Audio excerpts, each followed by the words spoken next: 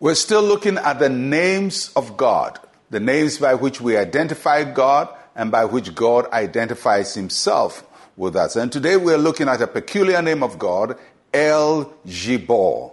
And the account is in Deuteronomy chapter 10, verse 17.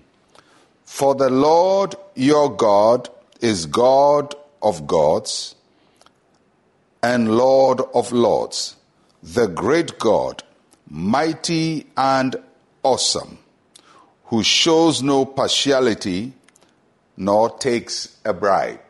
That's a good one. Now Moses describes God as mighty and awesome. God, mighty and awesome. And in the Hebrew, it is El-Gibbor. Gibbor is used to describe heroes or people who are giants and great warriors and people who achieve great things.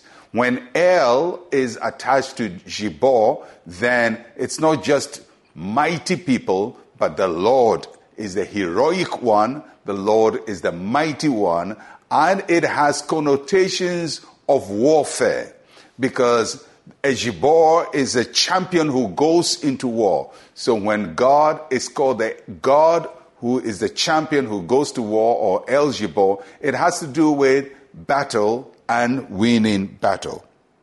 And Moses is the one who made this declaration that the Lord is El-Gibbor, because Moses had seen God fight for the people of Israel and deliver them from slavery. God identified with a nation of slaves.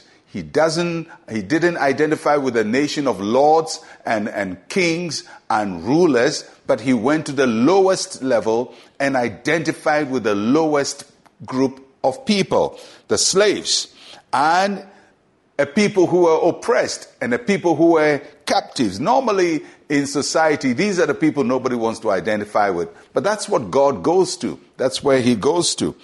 And against the might of the Pharaoh of Egypt, the Lord showed himself as a mighty warrior, the ultimate warrior, the El-Gibbor who delivers. So what does it mean to know the Lord as El-Gibbor? First, it means that the Lord fights for us. He's the Lord who fights for us.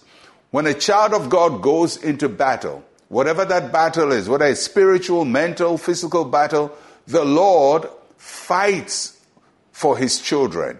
He goes to war with them. He stands with them in a battle. He takes sides with the righteous against the wicked. And he takes sides with his children who trust in him. The Lord fights for us. Don't ever get into any battle and think, oh, I'm just in alone. I have nobody. I have no parents. I have no friend. Everybody's against you. People may be against you physically, but there is one who is on your side, and he's a mighty warrior. He's the Lord who fights for us. Not only does the Lord fight for us, he is also the Lord who conquers our enemies. In his death and resurrection, Jesus Christ conquered and shattered the power of Satan and all demonic forces and entities and spiritual powers and wickedness in high places and all demonic evil forces. Listen, as a child of God, there is no spiritual force that is greater than the one who is with you. He is El-Gibbor, and he has conquered Satan and his powers. And you can live life knowing that God is on your side and he's conquered every spiritual power that is against you. That's the second thing you note about El-Gibbor. Thirdly, is that the Lord gives us victory.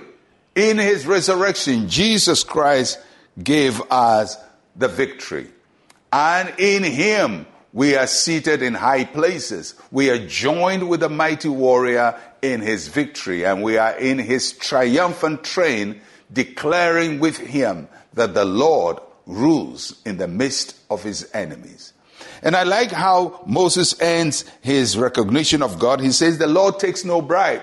This El-Gibbor cannot be bribed to side with the oppressor. People cannot influence him. People cannot use their money or their fame or their power to coerce God to come against you. God cannot be bribed to take sides with your enemy against you. He is El-Gibbor, and he is on the side of the righteous.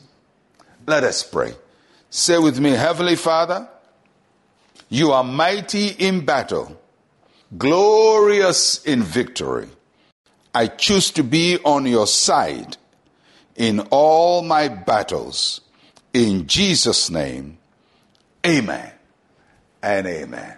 Well, the Lord is fighting for you. I'll catch you again tomorrow. I'm Pastor Mensa Otabil. Shalom, peace, and life to you.